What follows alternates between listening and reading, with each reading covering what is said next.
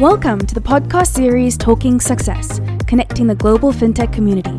Today we have a recording of our webinar, How to Increase Transaction Volumes and Retain Your Merchants in a Downturn. Please meet our hosts, Darren Franks, CEO and founder of Talent in the Cloud, Andreas Demleitner, co-founder of Peach Payments, and Simon Hardy, founder and CEO of Findexible. I'll start with me because I'm talking.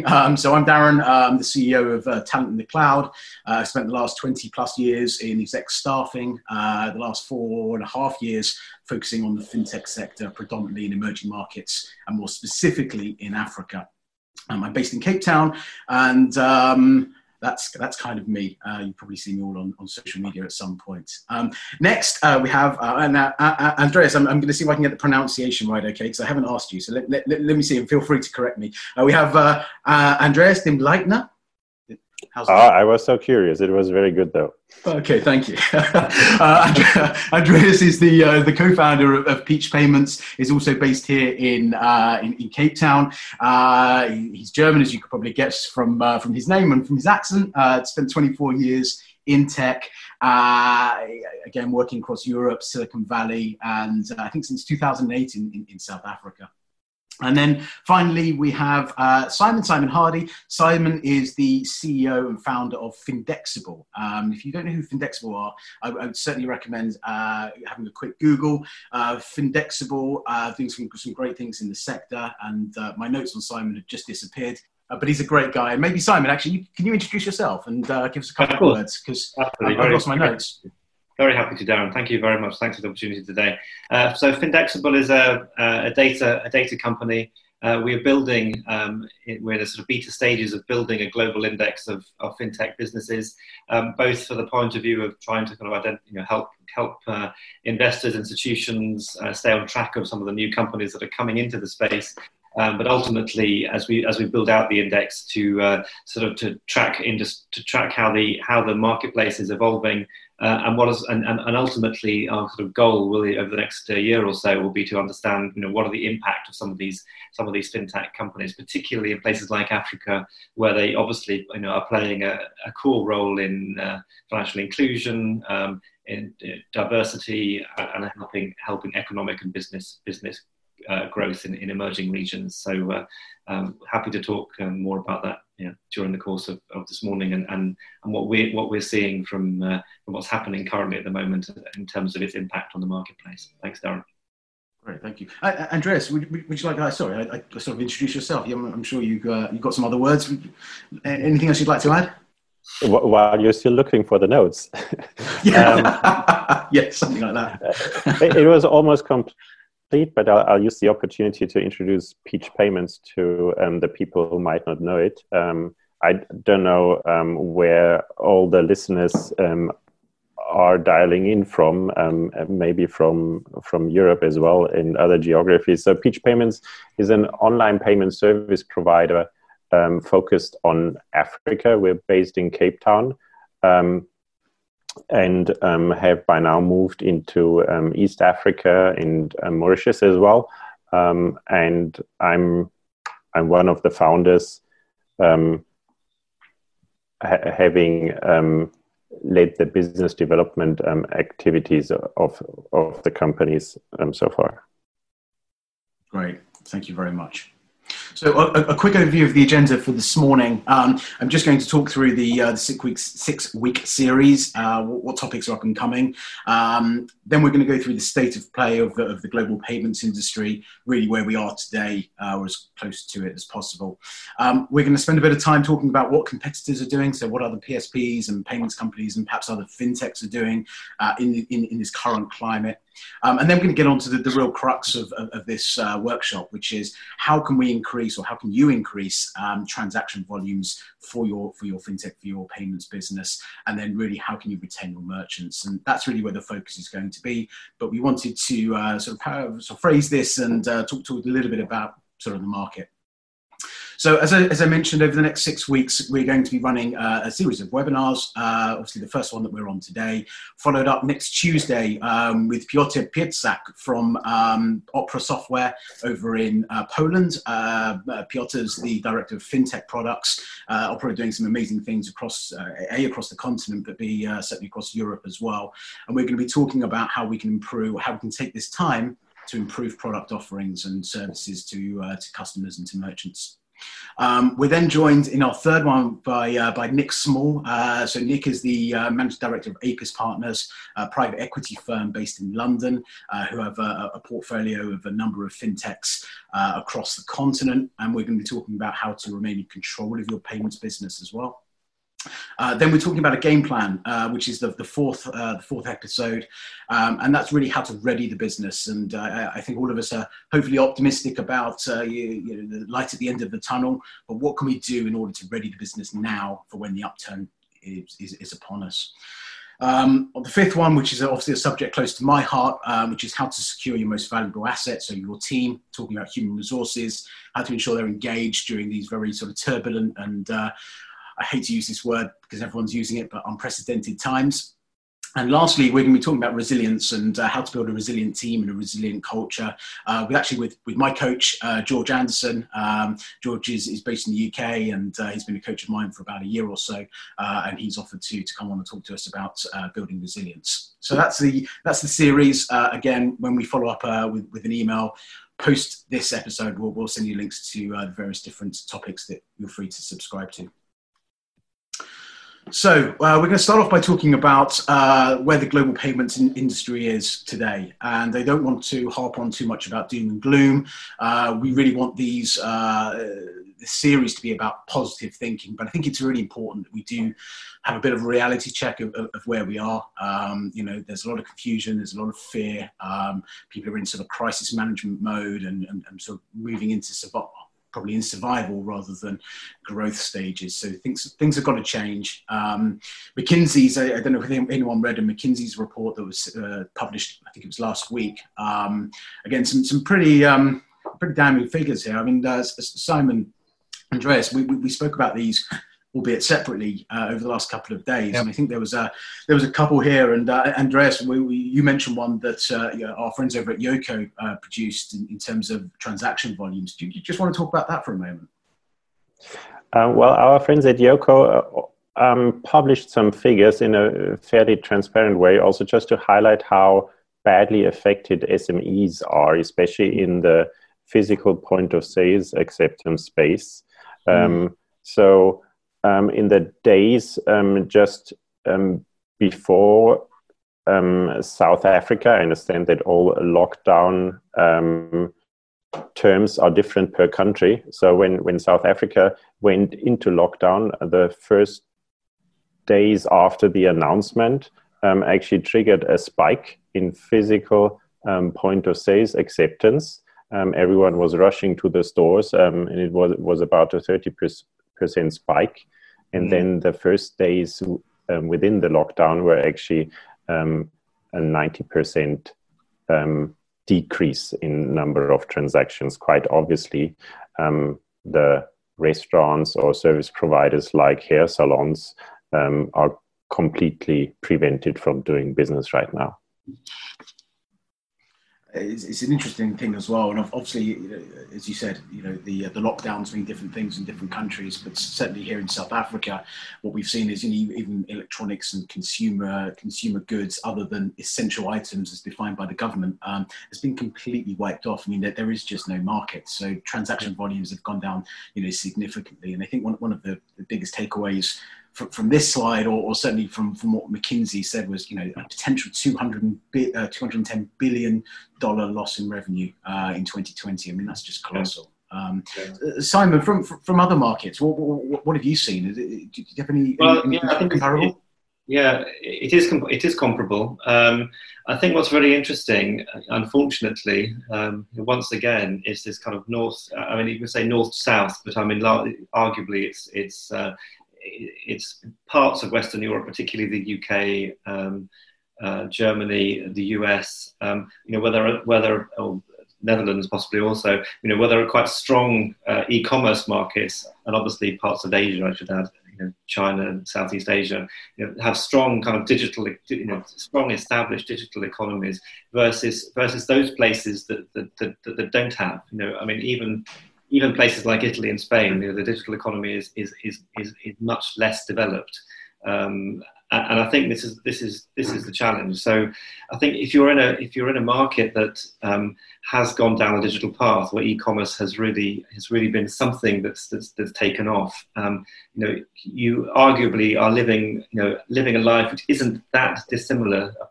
Apart from obviously being able to leave the house, isn't that dissimilar from pre-crisis. So, in answer to your question, Darren, in places like the US, as I say, parts of Western Europe, where I am today in Israel, there's been a massive drop-off, obviously, in anything that requires a physical transaction. But where there are an ability, whether digital channels are running, they see massive spikes. So, with the exception of the supermarkets in the UK, I think UK supermarkets have seen sort of 80, 90, some cases 100% increases in traffic over the period of March and sort of the first few days of April.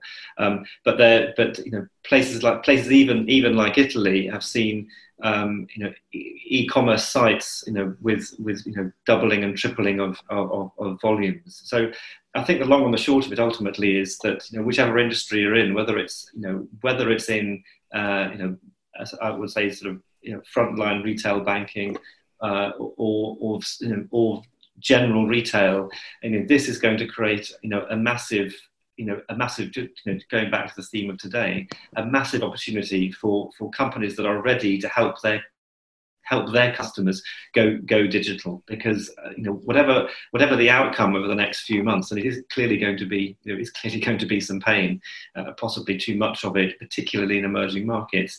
I think any organisation that's got technology at its heart, what they're now calling digital lifelines, and can help their customers with that urgent transition, are going to be in a really strong place. Absolutely, and we saw this from, again, I haven't taken this whole presentation from McKinsey's, I promise, but there were certainly some interesting stats.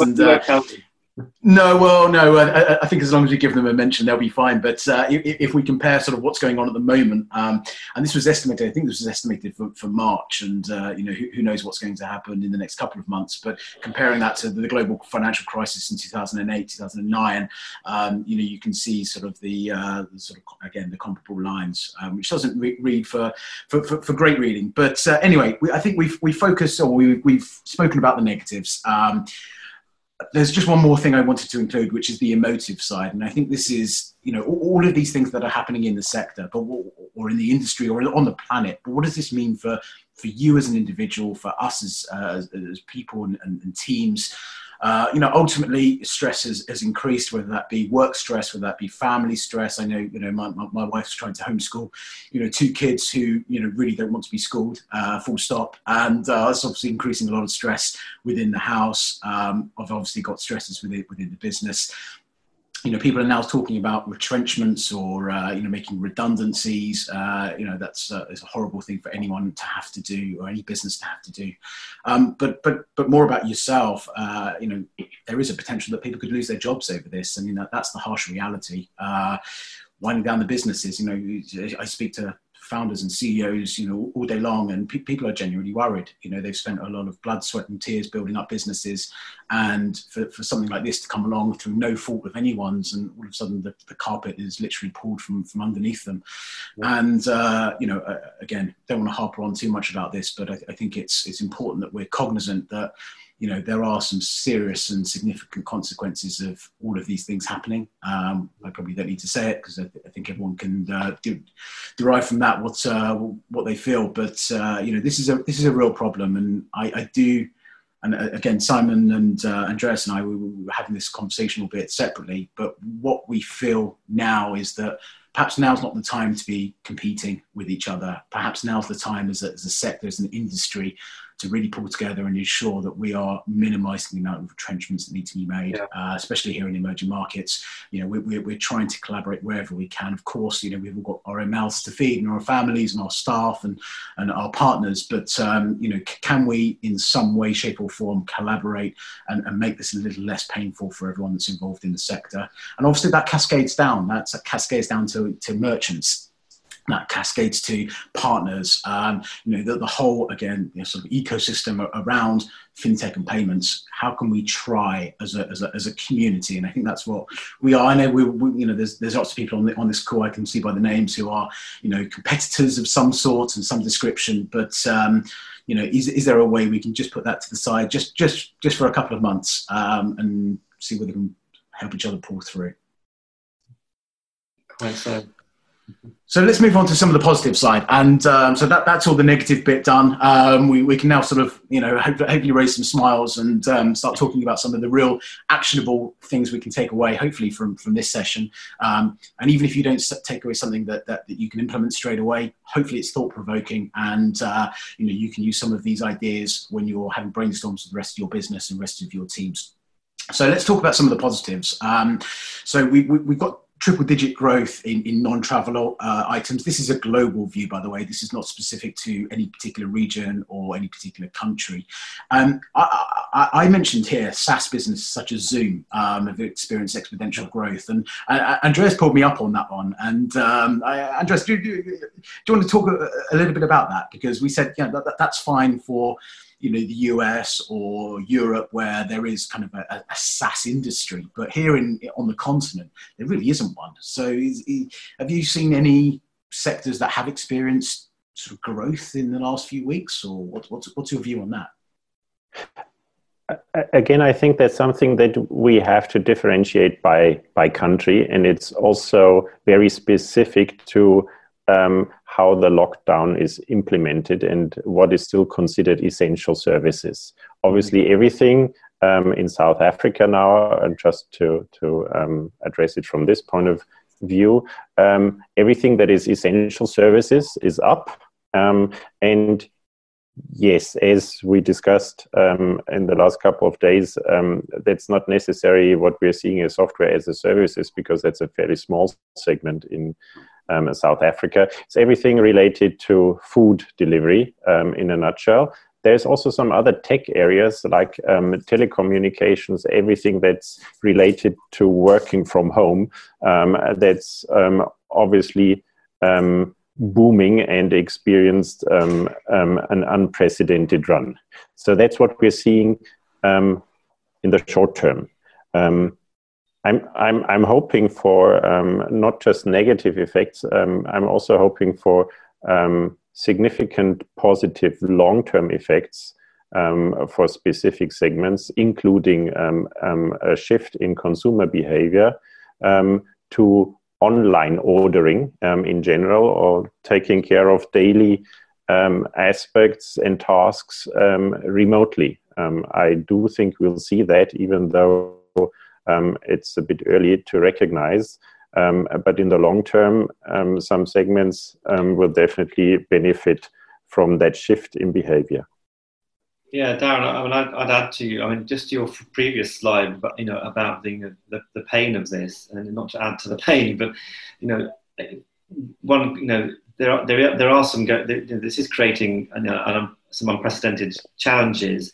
But I think it's also, in terms of how one thinks about, companies and the way we manage our own businesses, and the way we manage and motivate our teams. There are some clear opportunities here to kind of actually make this transition that one doesn't need to be in the office five days a week. It's actually inefficient. I think reading some of the articles in the Financial Times over the last week or so, people are writing in and saying, actually, this is forcing them or their bosses to accept that people can work from home, and actually making them realise that events don't necessarily need to happen in person, that meetings can be as effective virtually, and that there are tools out there. I mean, as a business, we use something called Monday.com to manage our team, which is all remote, spread across the world. And there are sort of real opportunities, because the digital technology is available. There are real opportunities to make it that much easier to manage teams or motivate teams in remote locations, or even within the same city with people working from home. So I do think it's more than just spin. There are tremendous opportunities to be gained here, both from a kind of human perspective, but also, Andreas, as you rightly say, from a commercial and business perspective. It was interesting. I saw something yesterday, Simon, and I think this was again on the US, and I've just got it in front of me here. The top 100 fastest growing categories in March 2020, right? Yeah. So as you can imagine, number one was disposable gloves, but amazingly, number two was bread machines. A 652% increase of orders on bread machines, followed by a few sort of cough and cold remedies and soups and what have you. Number 8, which kind of threw me a little bit, was weight training. So a 307% increase of purchases of weight training equipment. It was quite fascinating. So I think there are certainly some positives, and I think you're right. What is the world going to look like? Post this crisis happening, sort of finishing. Are businesses now going to be adopting more of a work from home strategy? Are they going to relax? I know certainly in South Africa, it was almost frowned upon, to have this sort of work from home. It was a little bit of old school mentality. It's the same in Kenya. I think in most parts of the continent. And I just wonder whether this is going to give business owners a bit more confidence that actually things can happen. And, I think if we can all come out of this positively, hopefully we can, then, is there a need to have these expensive offices and, expensive setups that we've all gone and we've all had, because that was just the thing. You set up a business, you get an office, you hire people, they have to be within the local area. But as we're sort of seeing now, hey, the world is literally your oyster. You can have people working anywhere. If you've got a team in Cape Town, but they're not sitting physically in your office, but they're in other parts of the city, then they can be in other parts of the world. It makes no difference. Absolutely. So I think we're going to see a big shift, and I think we're going to see a positive shift there as well.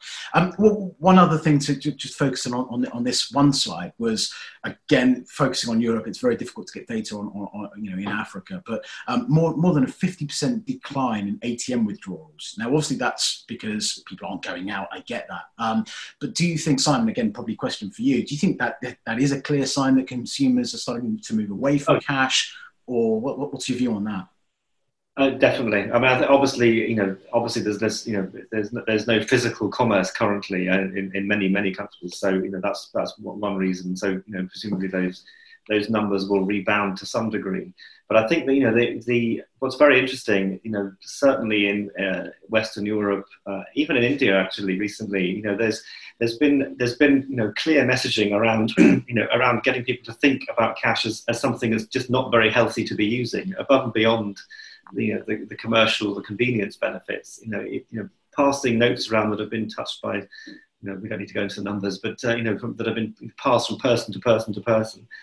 There's just less. It's just there's the messaging around health and hygiene, apart from anything else, is going to push people away from cash. And I think, again, coming back to the whole merchant thing, the whole sort of merchant payments industry rather. I think, again, merchants that can think about digital in terms of remote, but when it comes to physical commerce, think about the sort of the opportunity to do stuff that's contactless. I think it's definitely an opportunity because of the health implications of the virus and people becoming quite aware of contact. And it's and I think it's an opportunity for all of us in the marketplace to say, well, actually, we've been saying that for a long time that cash is inefficient. It's now also unhealthy. So let's find let's collectively find solutions that move the market towards digital remote contact, digital and contactless payments. So I'm sure that ATM volumes will bounce back to some degree, but again, I think this is going to be the beginning of a trend which will actually see cash, move, become far less popular. And Andreas, how do you think that will impact life here in South Africa or in East Africa as well? Obviously, we've got M-Pesa, which is obviously run in Kenya, and that's that's fueling cashless economy. But how do you think that's going to impact here, where mobile payments is somewhat in its infancy? Well, actually, right now, I'm also convinced that withdrawals at ATMs are down because people are not allowed to be out in the streets. So they can't even get to the ATMs that easily anymore. But I fully agree.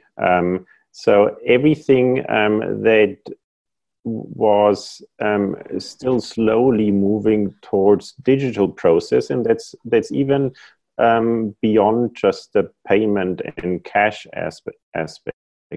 Everything that was going digital, I think will be accelerated.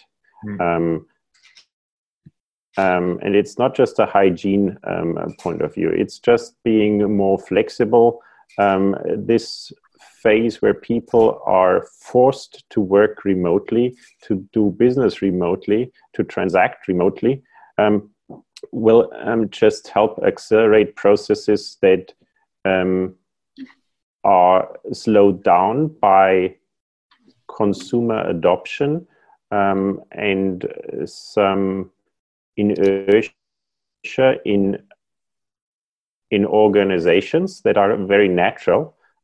But once it has worked, because it worked in a situation where there was no other option, those barriers of entries and hurdles of adoption are much more easily overcome. Yeah. But again, Darren, I think your point is very well made with regard to this point of us coming together. I mean, the challenge of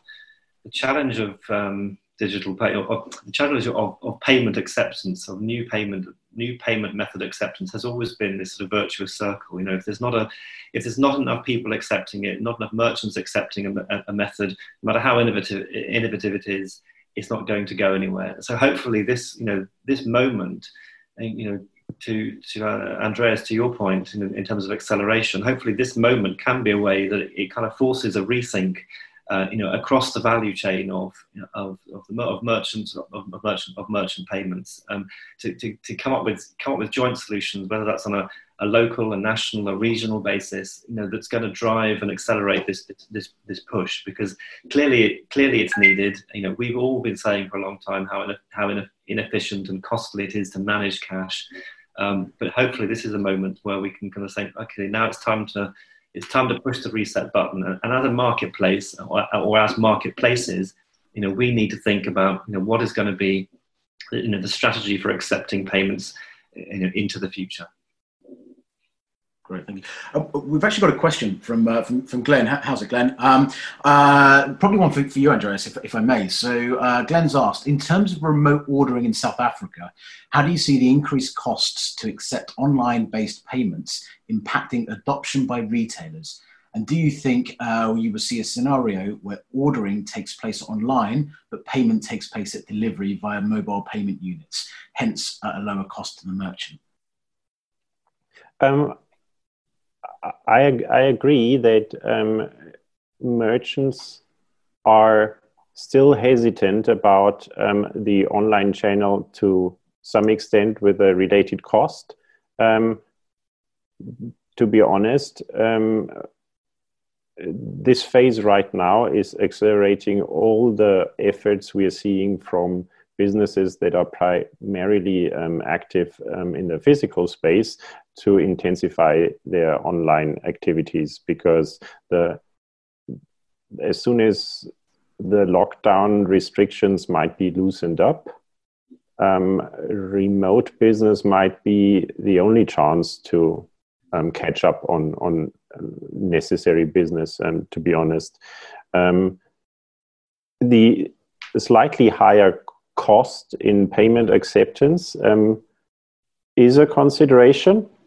That's also something where the regulators might actually have a job to do, to then consider whether they want to help in that respect. It's something that the whole ecosystem would most likely benefit from, and only consider a premium that is justified in terms of risk and not necessarily driven by other factors. Great, thank you. Simon, probably the same sort of question to you, obviously maybe not in Europe, but in some of the other emerging markets, so maybe South America, or we look at India, Pakistan, and other parts of Asia. Do you think that's an issue as well? Do you think people are going to start looking at that? Are merchants still going to be sort of cost sensitive?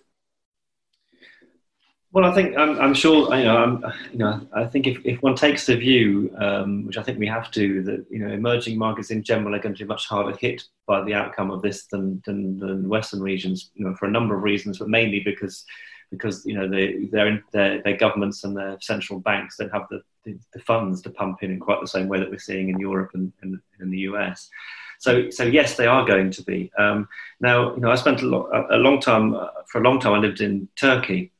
That actually does have, from the very early, pretty much from the early days of e-commerce, has had a booming e-commerce market, and payment. The payment interface was a challenge at the time for a long time, primarily because of these issues of getting money and charging and a kind of broad range of customers, both wealthy and plenty of poor customers, not necessarily having the methods that were needed to pay. So the e-commerce movement, as it sort of developed in sort of the early 2000s, was obviously built around cash on delivery and cash acceptance. So I think there are ways. What I'm trying to say in a sort of long-winded way is that there are ways around this, if there's a leadership and a digital willingness, a willingness to move collectively towards driving e-commerce. But the challenge, of course, as always with these things, is that one requires multiple stakeholders, and you can arguably do it with a leading supermarket or a leading retailer as the kind of beacon to get everybody marching in that direction.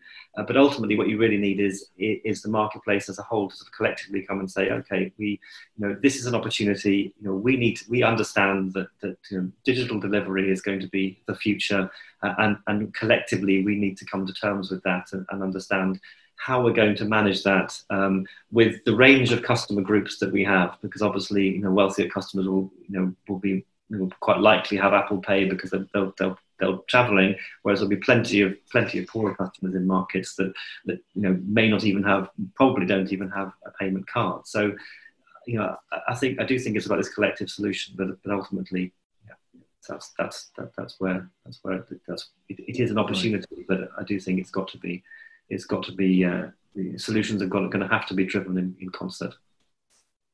Thank you, Glenn. I hope that answered your question. If you've got anything else, then please feel free to pose another point on the chat. So I know we said I said at the beginning that perhaps now isn't the time for competing against each other, but I think we probably need to learn some lessons. And obviously, I'm not going to mention any names here. And I think for the rest of this presentation as well, obviously Andreas has kind of given his time, but there's certain amounts of IP that he wouldn't be sharing, which is quite understandable.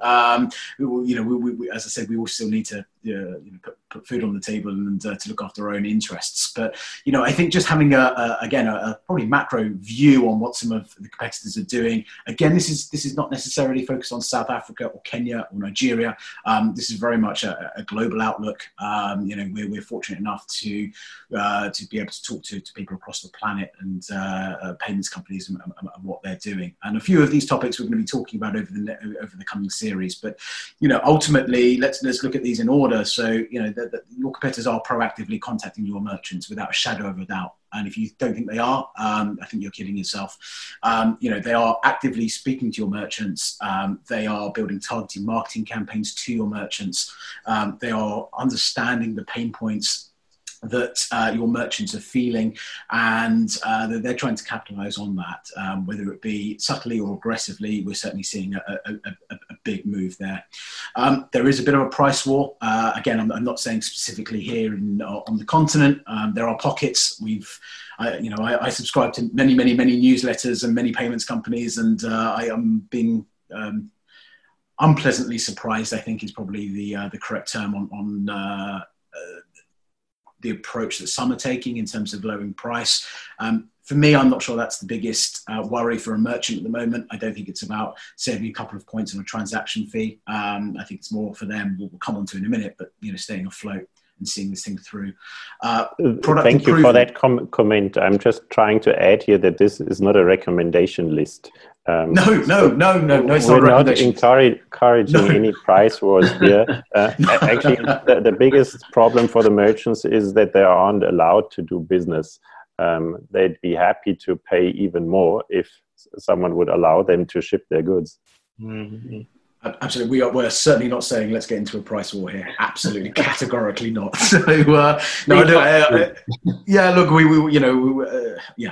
come on to that in a bit later on anyway. But I think one of the key things is improving the product suite, so improving the product offering. Looking at I think I looked at my business, and the product we were offering or the services we were offering were very much geared towards companies that were scaling. So how do we help companies scale quicker? Now that's not the challenge now. The challenge is changed. The challenge now is very, very, very different. I'm not going to go into this because it's not about me and my business, but we've had to change our offering. We've had to change our narrative in terms of how we go and talk to customers. So it's important that fintechs and payments companies are doing the same. And believe it or not, we're certainly being retained by a couple of organisations who are now looking at this time to build talent pools. So talent pools for the future. They know how organizations are treating their staff during these times. They know what's going on. They know what's being said. They know, if there's been deductions in remuneration. They know if people have not been given sort of fair opportunities or whatever it may be. There is a lot of talent mapping that's going on now. So you need to be conscious of that. We've got obviously that episode coming up, I think it's the 5th one, where we're talking about retaining talent. If you don't start thinking about that now, you're going to be on the back foot when the market recovers, because again, I'm not suggesting that the market's going to turn on like a light switch and be back to normal, but not by any stretch of the imagination. But it will start to slowly recover, and if companies want to start getting ahead of the curve and perhaps have some capital to use, then the first thing you're going to start doing is hiring your people and your best people. So just keep an eye on that. So as I said, this is kind of a workshop. Actually, before we go on to this slide, there's been a couple of questions. One from I think you're okay for me mentioning your name, Leanne, from Leanne. And again, we're probably going to cover this a bit later on, but I'll just sort of throw the question out there, which is, with many merchants closing and unable to move to digital channels, I'm wondering how best we support them. Simon, Andreas, we obviously had separate conversations on this, and we're going to come on to that, I think, a bit later on. So, Leanne, if you don't mind, we'll come back to that, because that's a very pertinent question, and we'll come back. Perfect. So, sorry, I went through a slide by mistake. There we go. So the crisis message matrix. So this is really about trying to get into the mindset of your business and your merchants. So let's talk about your business first. This is a little bit like a SWOT analysis, but again, just probably focusing on a little bit more on the emotive side rather than on the practical side of what a traditional SWOT analysis should look like.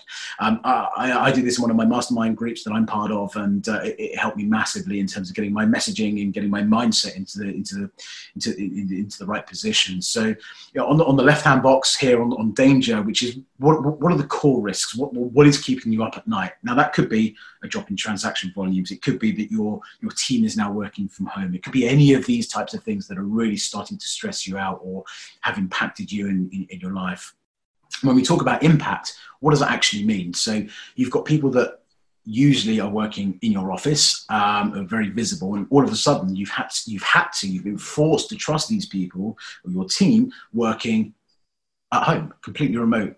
Chances are you've probably never been to their house. You have no idea what their setup is. So that has an impact to you as a business owner, or to you as a manager, or as a business leader. So think about some of the strategies. Simon, you mentioned Monday.com, which I think is a great platform. I've not used it myself, but if you don't have the online or collaboration suites within your business, there's some really, really simple ways of doing this. Trello's a great one. It's free. You can just track people's, as a group, you can track people's times. I think I mentioned on social media a few months ago, we put in something called OKRs, which is objective key results. Sorry, it's one of the sort of Google and Facebook and all these sort of Silicon Valley companies that have put this in, and it's changed our business. We've watered it down massively because it's quite complex when you get into it. But just from managing what we're doing as a team, and we do it on a Google sheet, and again, it was free, didn't cost anything, but we're all now completely aligned. So that's really helped us as a strategy. And again, shifting that mindset of, oh my word, everyone's at home, they're going to be sitting on their sofas or on their beds watching Netflix. Actually, that's far from the truth. I can't talk for your businesses. I can't talk for people who work for you, but I know my team, we were sending messages on Sunday afternoon.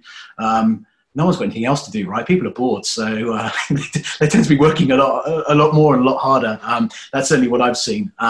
So again, if you look at this matrix, and I'm going to send this around, if you start to fill this in, but you look at transaction volumes, you look at, Leanne's comments, which were, how do we move sort of bricks and mortar businesses onto digital channels? That's a danger for some people who are dealing on the physical merchant side.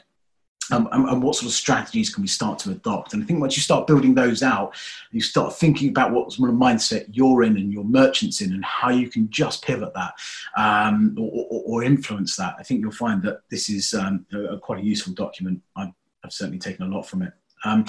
Simon, Andreas, again, I won't ask specifics, but is there anything you've done within your business that you could share that has helped you manage the change over the last few weeks? Obviously, I think this thing has hit us like a truck. No one had any time to plan for any of this, so we've all had to go into a massively reactive mode.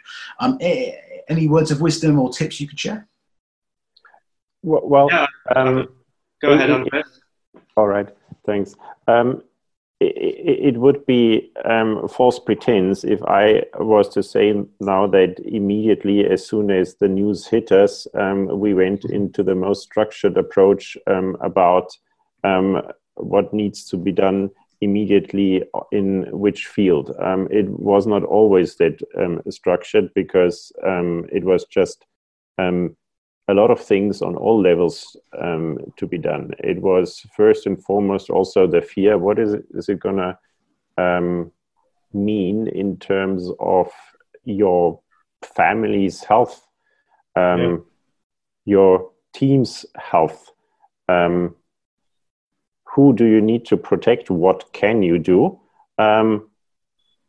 And then it's starting to sink in that there's many different ways the business will be impacted, and you need to get organized somehow. But you have to also very quickly reinvent some parts of the business. And I'm also talking from a perspective of an online payment service provider that's in a more fortunate position than people who mainly are in physical business.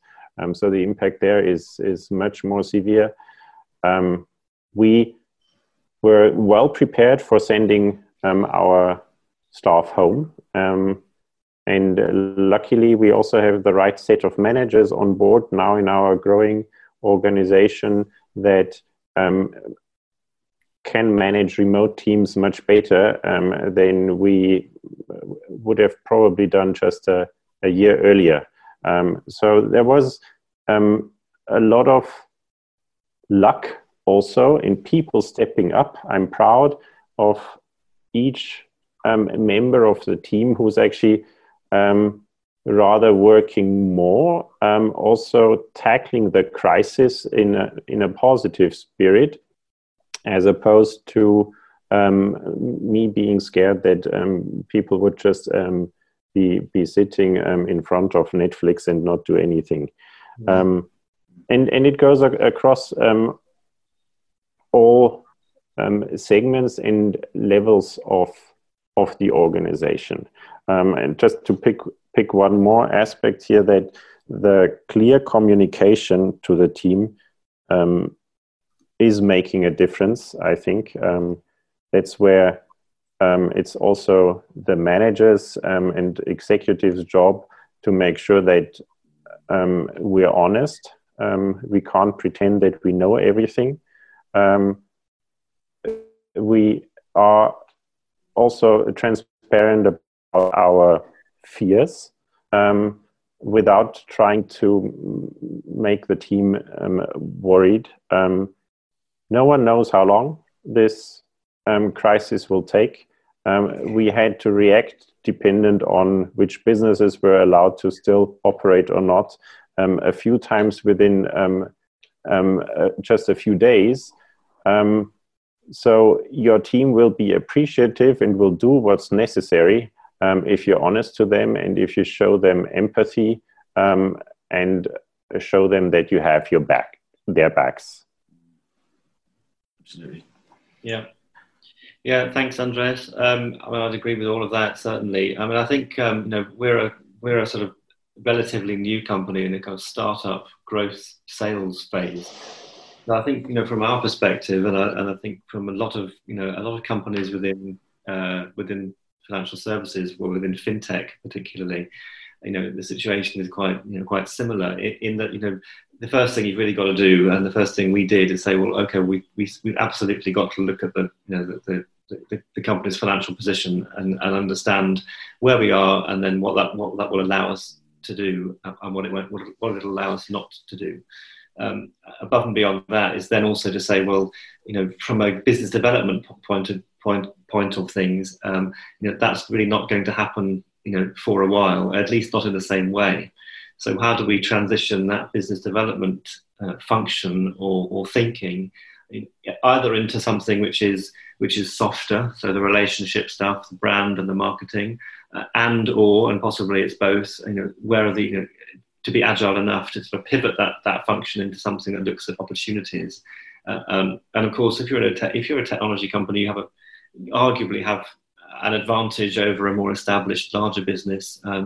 That you can respond. You're leaner and you can be agile and you can respond to things in a quicker fashion as they evolve.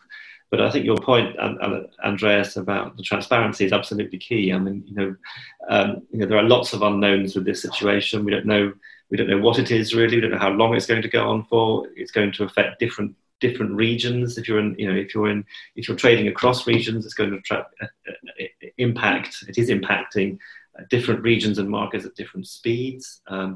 And then we don't know, what the kind of longer term net economic impact is going to be in terms of loss of jobs and downsizing or shrinking of markets. So, it is about thinking, it is about, the management of your team now remotely, checking in with them.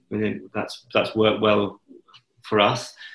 Checking in with them independently, sort of one-to-ones, and then also periodic groups, and using things like Zoom, like we're on today, where everybody's forced to switch on their screens and wave at the camera, so that you can sort of build this collective. You can still manage a team that feels like a team, and you can motivate everybody accordingly. And I think there's a really nice thing out of it also, is that if you do that in the right way, that you do get these. You do build something of your own. You strengthen something of your own community. Of the team that you have working with you or for you, and use that to an advantage, because transparency in leadership and in management, it's something that your team members will respond to. They're feeling the pain as much as you are, and collectively you can come up with ways to beat the challenge, as painful and as difficult as it might be. Yeah, I couldn't agree more. Couldn't agree more. Thank you, guys. Okay, I'd like to move on. I've just realised it's sort of 50 minutes in, and we're now getting to the crux of things. The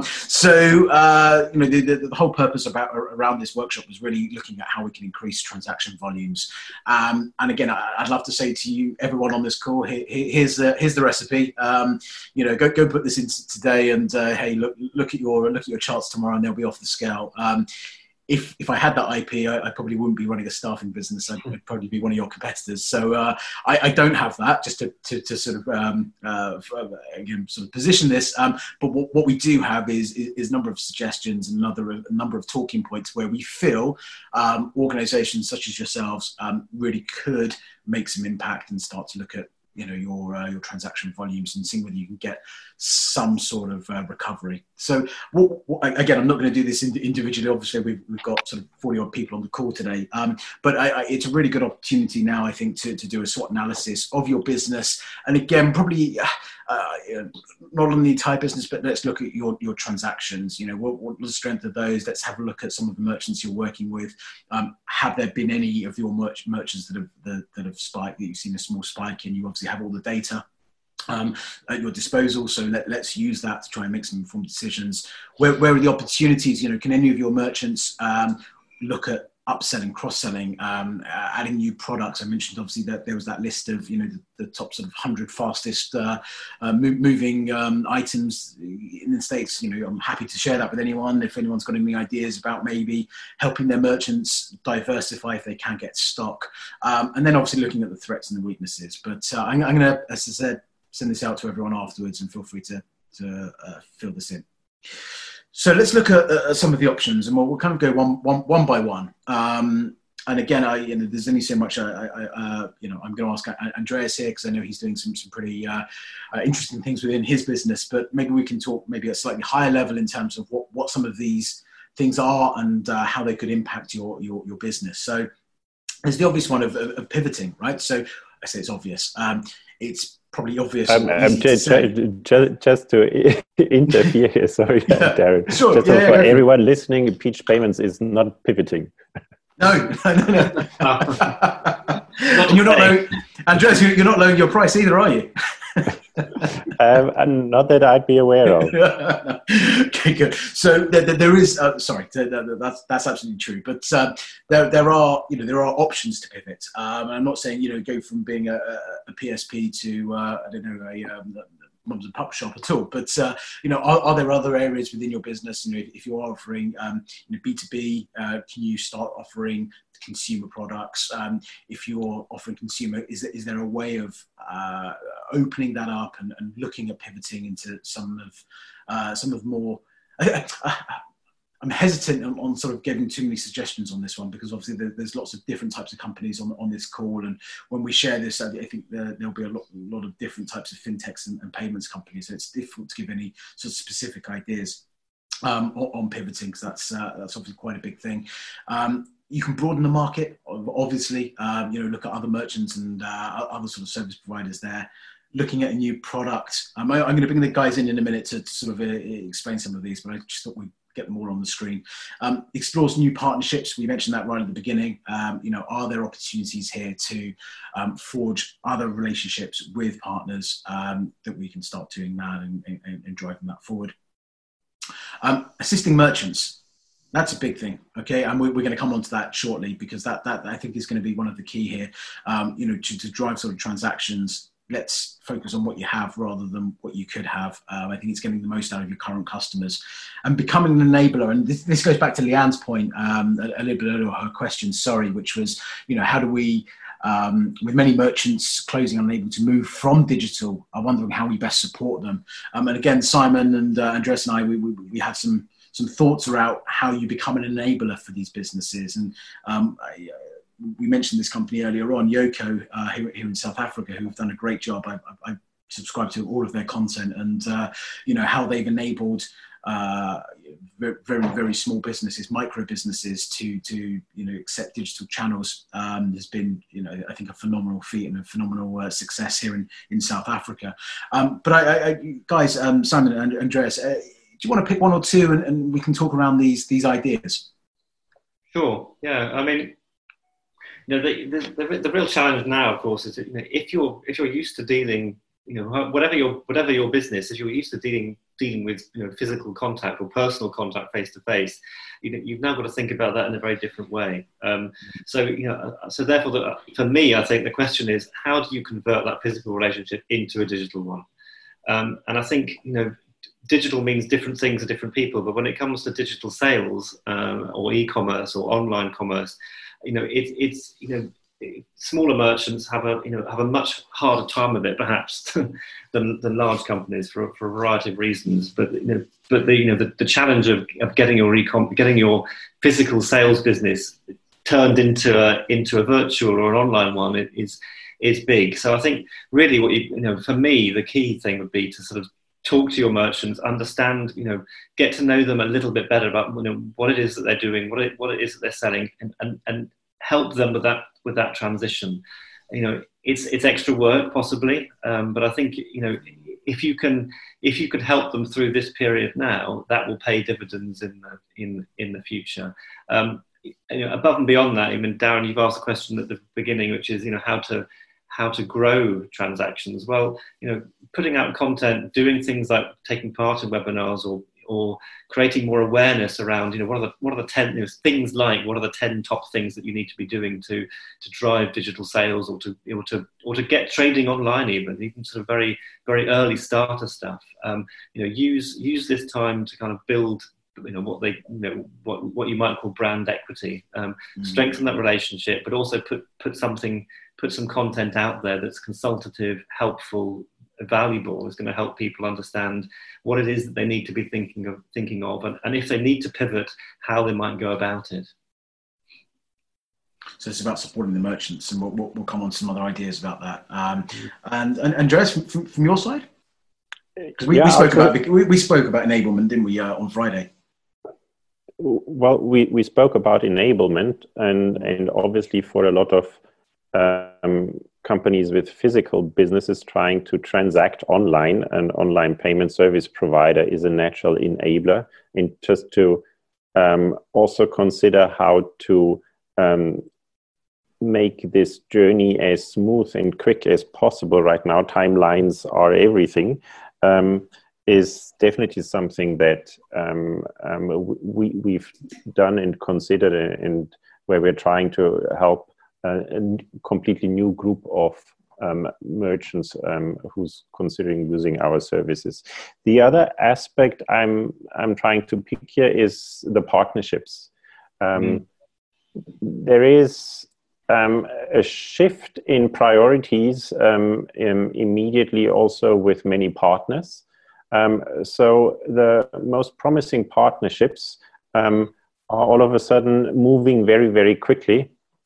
And even people who you had not considered partnering with earlier, you might now bring into the equation just to see how to explore and exploit synergies in the respective businesses. So we've seen very good movements in that respect, and I'm very happy about how this is developing.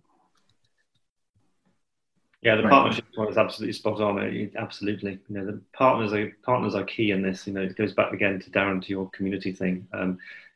Work together with partners, identify new partners, and also, Andreas, absolutely. We're finding, people that we were having, trouble getting in touch with, because they're at home, they're easy to get in touch with, and because of the situation, they're also much more willing to talk and eager to try and do something quickly that's responsive and that's going to get things moving, or at least help them weather the storm. So yeah, I completely agree with that. Right. And then Simon, in terms of some of the partnerships, now obviously Findexable, that is your one of your businesses, right? In terms of getting all the data of all the different fintechs and putting them on a platform. Is there opportunities for people on this call to come into that network and to see what you've built in terms of potential partnerships? Great. Absolutely, please do. I mean, so Findexable.com has got the details of the partners that we currently have. The index that we're building will go live, we think, towards the back end of April, when things are sort of start to sort of return to kind of normal, and people can focus on, post-pandemic. But yeah, have a look at the partners. We are certainly looking for fintech companies, payments, banking, you name it, the full range of financial services. Particularly across Africa. So come to us and give. We want to add as many fintech companies to the map, particularly African ones, because we know that there are lots out there that we haven't yet found. So yeah, come to us, and we're more than happy to connect you with the regional partners that we have. We're working with lots of different fintech associations globally, plus in Africa. So some of those will also have useful connections and networks for you. So yeah, do get in touch. Great, thank you. There was a question. Unfortunately, Jason's just had to dive off. But his question to us was: is there an expectation belief that government will soon allow online retailers to start delivering all products as a way to stimulate the economy? Well, I hope so, because I'm out of beer, so I really hope they start lifting the alcohol ban here in South Africa. But Andreas, I think we just kind of live in hope, really, don't we? None of us can second guess what's going to happen. Well, we don't know, yes, and everything would be second guessing. I clearly do not think that any economy can afford the full lockdown for a very long time. I'm a bit jealous about a European environment where most of online retail is still allowed and apparently booming.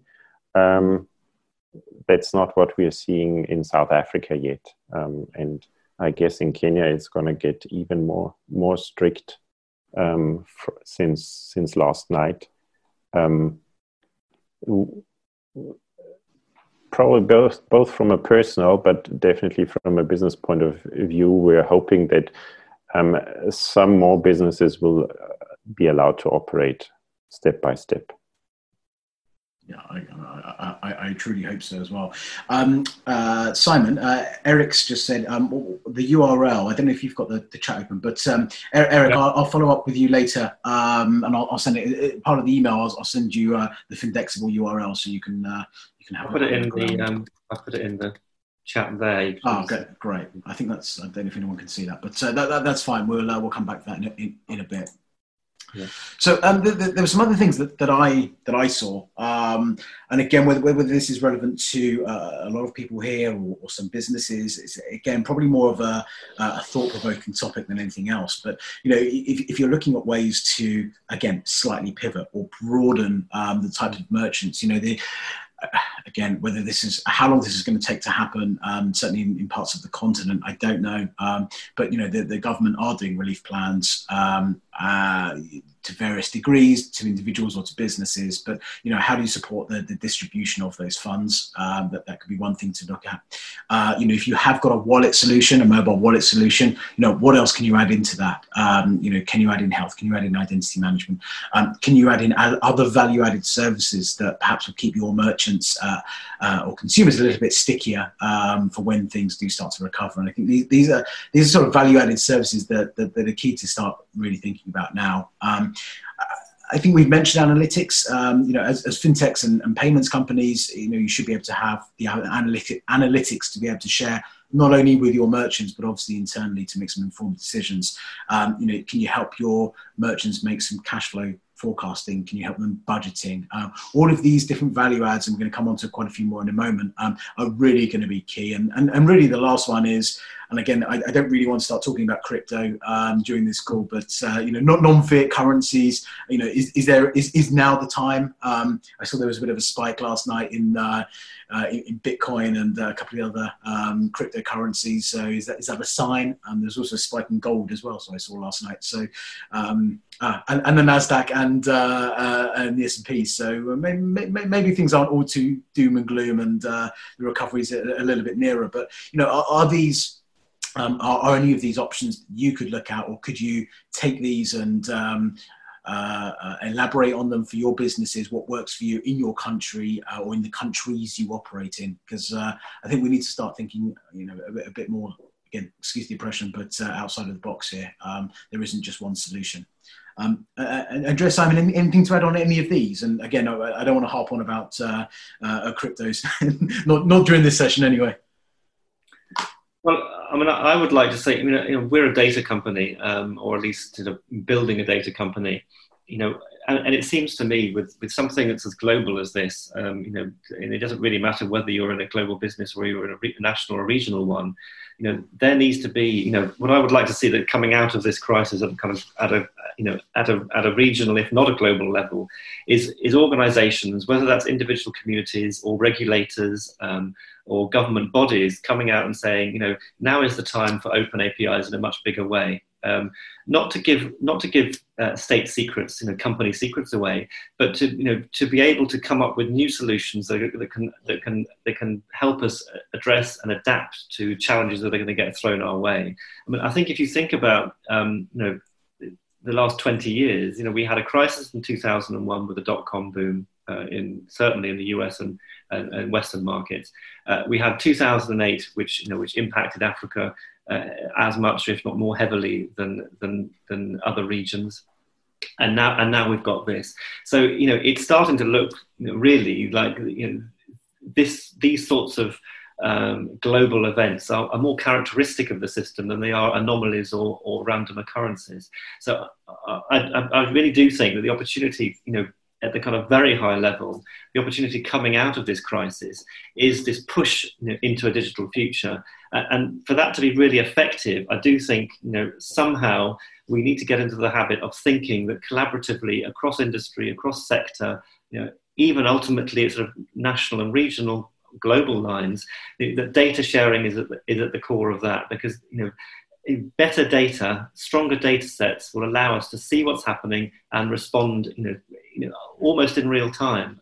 But at the moment, of course, we can't, because our companies and our businesses and our societies are quite fragmented.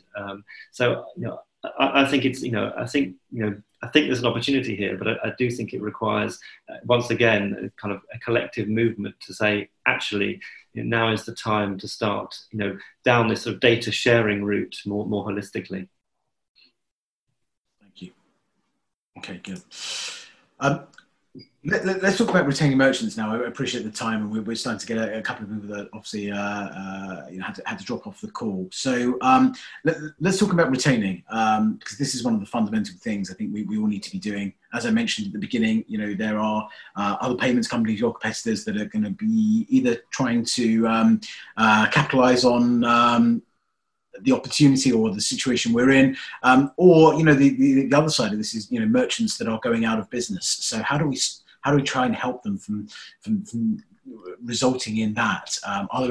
Is there anything we can do as a community, as an industry, to really try and prevent these small merchants? And to be fair, most of them are. I know obviously we've had some of the bigger companies, certainly here in South Africa, and again in the UK, and potentially in the US. We're going to see some pretty substantial companies that are going to be winding down. But if we look at it again from an African perspective, I think it's important to understand that the majority of merchants that use payments provider or payment systems are SMEs, and probably even smaller than SMEs, micro enterprises. The impact that this is having on those people and those communities is dramatic. If again, looking at the people on this call, most people have got a lot of experience in the industry and probably worked for 20 plus years.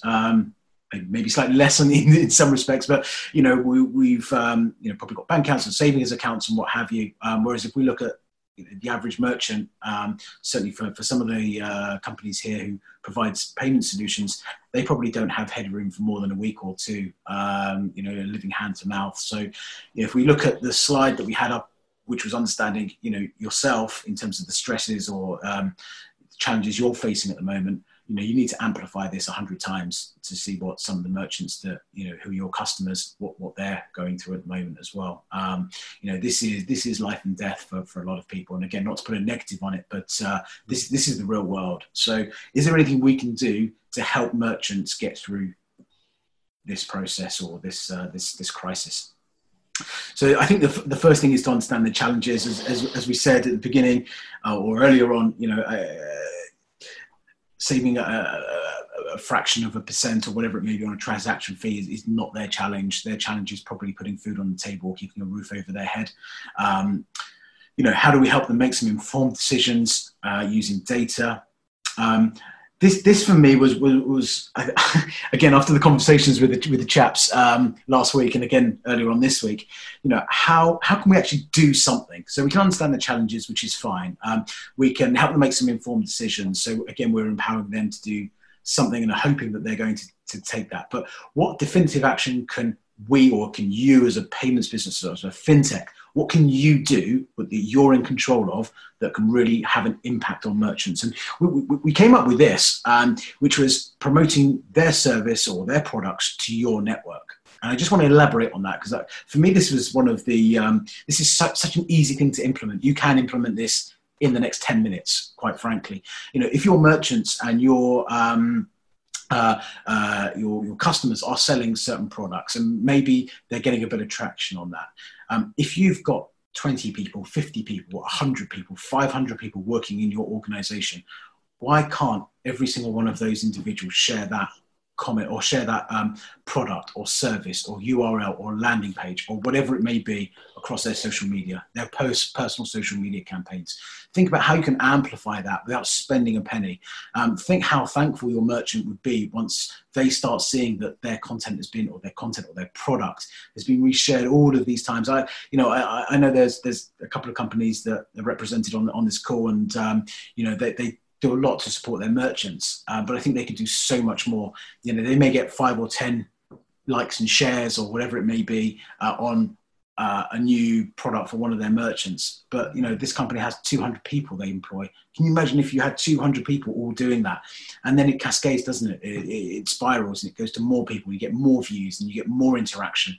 I think that's such a simple thing. If there's one thing we can take away from this, is just go and implement this. It takes 10 minutes, and all it is tagging people or sharing it or just putting a link on an email just to your team or to a Slack channel, whatever it may be.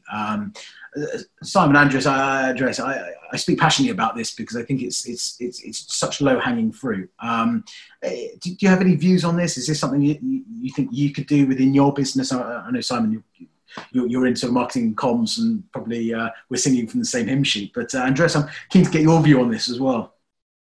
Well, we might not do that in a very formal way, but we've been trying to put our merchants into contact with each other and have some network effects there. And we'll certainly always try to informally also market our customers' products. We're less active making mass emails or campaigns on that, and I might just check with our marketing people whether they can have some kind of structured campaign. What we have done, though, is that we've helped foster some partnerships with between some of our existing merchants, where they were on Tuesday out of business because the government said their product would not be allowed. They pivoted and then had not enough resources to deliver their newly found product, and found a match with another portfolio company of ours, which worked quite well. That's a brilliant story, and obviously we won't go into details or specifics, but I think, and again, I just put all of these sort of ideas up here, which was on the far left, building networks between your merchants, connecting your merchants into an ecosystem, seeing whether they can collaborate, they can cross-sell, they can complement each other, like that case study you just mentioned. I think that was ingenious. One company that's that literally went out of business in the matter of 24 hours to then being so busy that they didn't have the resources to deliver. I mean, if that's not a positive story, I don't know what is. So, are there ways that you as a payments company or a fintech, and you've got this hopefully broad spectrum of merchants or customers, whatever you want to call them, can you collaborate? Can you put them together? What makes sense? you've got that data there. One other thing I wanted to talk about as well, Simon. Sorry, Simon. I know you probably wanted to talk about that as well. Sorry. Before I go on. No, not at all. No, but I think it's an opportunity to build there is an opportunity to build a relationship. I just want to I'll give you one statistic that we came across. E-commerce in the US, the chance of retailers in the US are something like 8 times more likely to be trading online than merchants in the Middle East. It was a research we did recently. So what that's telling you, and Africa, I'm sure it's the numbers possibly higher or similar, certainly similar in depending on which part of the continent you're in. But what that tells you is, a lot of us take digital economy for granted, that it exists, and we can buy and do and transact and have video conferences online and all the rest of it. But there are lots and lots and lots of companies in all regions of the world that simply don't know where to start. So it's really about, how can you use this time to kind of build a relationship with them, which is going to help them make this transition and make this leap. And as Andreas said, there are big opportunities for that to deliver results, in a surprisingly short amount of time. And again, yeah, absolutely, collaboration. If you don't have the resources to focus on this on yourself, then club together with some, with similar merchants in your location, even on your street, and see how you might be able to create something, jointly. And then look at your local associations. Some of your fintech groups will also have resources that can help these merchants. Can run. You could run webinars or briefings, free, to attract people to get them to understand what it is that can be done and how they can respond to a very fluid environment. And just on that, Simon, thank you. That was going to bring me on to my next thought or musing, which was, again, we had this discussion. How can you as a business help these other businesses, these merchants? Again, understanding what their challenges are. Now, some who maybe SMEs will not have internal support. They may not have a finance department. They may not have an HR department. They may not have a marketing department. They may have retrenched and they may have shrunk to the point where, there's just a couple of people now in the business. What help and what support can you give them? What have you got? What resources do you have in your business? And I'm not saying you do one-to-one sort of, business planning and cash flow forecasting with every merchant you've got. But can you use a platform like Zoom or Hangouts or something like that to bring your merchants in, have a subject matter expert within your business, say someone in finance who is talking about cash flow forecasting, who's talking about budgeting, who's talking about cost control, give them a bit more insight into, you're not just a payments company, you are a successful business, you probably run, a very high volume of transactions, which accounts for a lot of money. So they're looking at you as effectively probably their bank in some respects. So what other services can you offer? Because they're not going to get this from the big banks, even if they are, banked. And, I think some of the sort of smaller merchants may not be. Can you set up webinars where you're talking about, again, in South Africa, the HR laws are very cumbersome. But could your HR manager or HR director give some advice in terms of how to deal with this situation when it comes to retrenchments or it comes to right-sizing a business?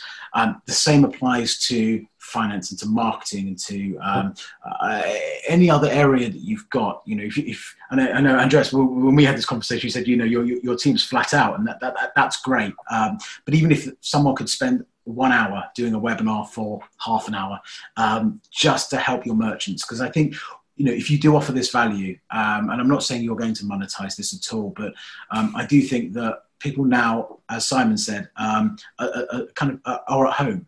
They do have a bit more time. If they're not working, they're not in a shop, they're going to be at home. So they will, I think, consume content a lot more readily than if we wind the clock back 3 months, say in January. So now maybe is an opportunity to help them, to encourage them to plan. And again, going on to my last point on this, which was, how to help them plan for post crisis. And that's going to be really key. As we said at the beginning when we were talking about your businesses, what you're doing now is going to have a direct impact on how you recover and how quickly you recover and what kind of market share you can take. Because if you don't do anything now and you rest on your laurels, you're going to be behind the curve. Yeah, I think, Darren, I'd just add a small thing. Africa is the home to some tremendous innovation. It's a continent that is used to, to be disparaging, it's a continent that is used to being and surviving through very difficult challenges, more difficult than, collectively much more challenging than most other regions have faced over the last 30, 40 years. So, you as a continent have got some incredible entrepreneurs. So look to them for inspiration. There are some great examples of e-commerce in Nigeria. There are some tremendous examples of obviously payment innovation in general, particularly the growth of mobile payments that's come out of Africa. But there are also other innovations too in health. In general commerce. So I think look around you for inspiration of what other what other industries are doing and what the continent's entrepreneurs are doing, and also pass that on to your merchants to give them a bit of hope that out of this tremendously difficult period really good business ideas can form, and gives them that kind of optimism, I think. Thank you. Andreas, anything to add on sort of retaining merchants on this slide? We're going to have to wrap up very, very shortly, but anything on your side, Andreas, on this? I think I made my point there earlier. No, I'm fine for now. I'm open to questions, of course. Yes, there are a couple of questions that have come through. Ishmael, let's have a look. There's a couple here. Have you considered the customer engagement model? Partnering with merchants is one leg, but if customers are not taking along the journey, doesn't it become fruitless? Well, yes, customer engagement from the point of view of the customer of the merchant. I assume so. Ishmael, I assume that's what you're referring to. So the customer, the merchant. Yes, yes, it is. Yeah. Yeah, the challenge of B2B services, of course, is that you're removed from the end user or the end customer. But again, I think it's about talking to your merchants about how they can, what it is that's going to work to engage their own customers. Whether it's a promotion or an extended loyalty period or an offer for the next 3 months while things are particularly difficult. Get work with your merchants basically behind the scenes to get them to think creatively, to talk to their customers about things that are going to work. And there is data out there. I mean, obviously it's patchy in places, but there is data that can give you a kind of steer on what it is that's driving consumers or your customers at the moment. And so look at that and then work with your merchants directly to kind of deliver a messaging tactic that's going to resonate a bit. Right. Thank you. I'm not sure exactly I understand the question. So if the customer is now from a payment company's point of view, the merchant, those that can operate or see a chance to be able to operate soon, there's no problem getting them engaged. It's rather the opposite. There is a need for action very quickly. And the response times are also a lot shorter than in any other time in this industry I've seen it so far. If it's about the merchants trying to be innovative, reaching out to the consumers, maybe there's some potential there, but not sure whether that's the question. No, I think Ishmael said thank you. He gave us some claps, emojis. So I think he was satisfied with it. So thank you very much. There's another question as well. Unfortunately, Leanne from Mama Money's dropped off the call because I think she would have been perfect to answer this question if we can't between the three of us. But what happens to physical agent networks for the fintechs, banks, and MNOs? So that's an interesting one during lockdown. So what happens there? They are got a place to answer that, I think. they are very silent, obviously. So actually, I don't know how Kenya, for example, was impacted before last night. So M-Pesa networks were still, those agent networks were still operating, not as active as before, because people were also encouraged to isolate and keep distance. Now I understand from last night on there is a complete lockdown, and there I would expect that also M-Pesa agent networks might be more restricted in how they operate. In South Africa, to some extent, agent networks are in supermarkets. Right now, it's hard for me to actually get food. Convincing the security guard that I'm the next person who's allowed to get into the supermarket. So I haven't seen the same queues in front of the money markets, for example. So I would expect that any physical network is seriously slowed down right now. Yeah, I think so. I've got some messages coming through on another channel, actually. I've just realised that I've got a load of WhatsApp messages here that I've not seen. Hang on a minute, that wasn't part of the script. It's always the challenge these days, isn't it? Multiple channels. Yeah, okay. I think this is probably more of an observation than a question. But so physical agent network is an interesting one. We have the largest base here in Tanzania for bill payments and for agency banking. There is a dip in Tanzania, but to an extent, we've had a larger shift on combining our merchant and agent target persona in the base. I won't mention the company name there because that may be confidential. But I think that's an interesting observation from Tanzania. Yeah. Okay. Thank you. Another one here as well. Masterpass, QR and card payments. That looks like that's going to be something that's potentially taking a dip as well, given it needs physical contact of some degree. There's another question. I'm not sure we're going to be able to answer this one now. I think this is probably a little bit broad, which is price a core factor in gateways? That's probably that's probably a whole different webinar in itself, I think. But, yes. I take a very quick spin on it. Please. So this consideration should be taken in connection with also the conversion rates, and if one can take the right assumptions there and would then calculate the impact on the bottom line, I'm pretty sure that the conversion rate is much more decisive than the gateway transaction fees. There we go. You saved us a whole new webinar. Thank you, Andreas. Great. Thank you. Just I suppose to wrap up, we've got 3 minutes left. If anyone's got any more questions, please post them now. But I'm just going to run through the last slide and a half, which was, again, a few notes and ideas. How can your employees amplify your merchants' products and services? What skills do you have in-house that your merchants could benefit from? As I probably quite loudly explained, I'm very passionate about trying to, use what you have internally before you start spending money on other bits and pieces. How you address the potential increase in risk profile.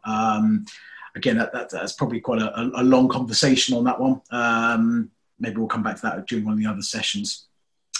Could you help your merchants deploy a loyalty and couponing apps to order services at discount today to be provided after the lockdown ends? I know we had a couple of people from some loyalty schemes joining this session today, so maybe that's food for thought. Again, potential partnership opportunities there. These companies, one or two in particular, do this as a business. That's what they produce, which is couponing and loyalty apps. Is there any way to integrate those? And I suppose in Ghana, I think this has happened in Kenya as well. Please correct me if I'm wrong, but mobile money providers have been directed to waive fees on transactions below sort of $18 or so, and I think that's probably helping, smaller merchants and what have you. Any sort of summary, Simon, on anything we've gone through? There isn't any more questions that have come through, other than I think we're going to get quite a few LinkedIn requests from the looks of the chat, which is a good thing. We're obviously happy to connect and answer any other questions you've got. Chaps, anything else left? No, for me, I think as I said before, there is an opportunity here, but you've got to think sort of creatively and jointly, and you've got to look at partners. You need to look at your communications, whether you really go wholeheartedly into sort of formal communications via webinars and content, or you just use now as a chance to kind of strengthen relationships and check in with your merchant base. But I think that you've just got to stay safe, obviously, firstly personally, but also stay positive and hold your nerves. That you can develop some really strong relationships out of times like these, and you may with a bit of luck also create some new services and product lines. Yeah, I would just say, tell your merchants that you care. Absolutely. And if you can help them, and if you can afford to help them, then please do. Absolutely. Brilliant. I couldn't have put that better myself. Thank you. That's a really nice way to end this workshop. Gentlemen, thank you so much for your time. I really do appreciate it, as I'm sure does the attendees here in the community. If anyone has got any questions, please do either find me an email or reach out to us on LinkedIn. I hope to see you for the follow-up episodes here. Next one, this time next week. It's going to be slightly shorter. It's only going to be an hour, and that's looking at improving your product. So, gentlemen, thank you very much. Everyone who's joined today, thank you, and stay safe, stay well, and we'll speak to you again soon. Thank you. Thank you for listening to Talking Success, connecting the global fintech community. Feel free to follow us on Instagram at Talent in the Cloud. And if you're interested in exec talent, or you yourself are looking for a new exciting change in your career, check out our website, talentinthecloud.io.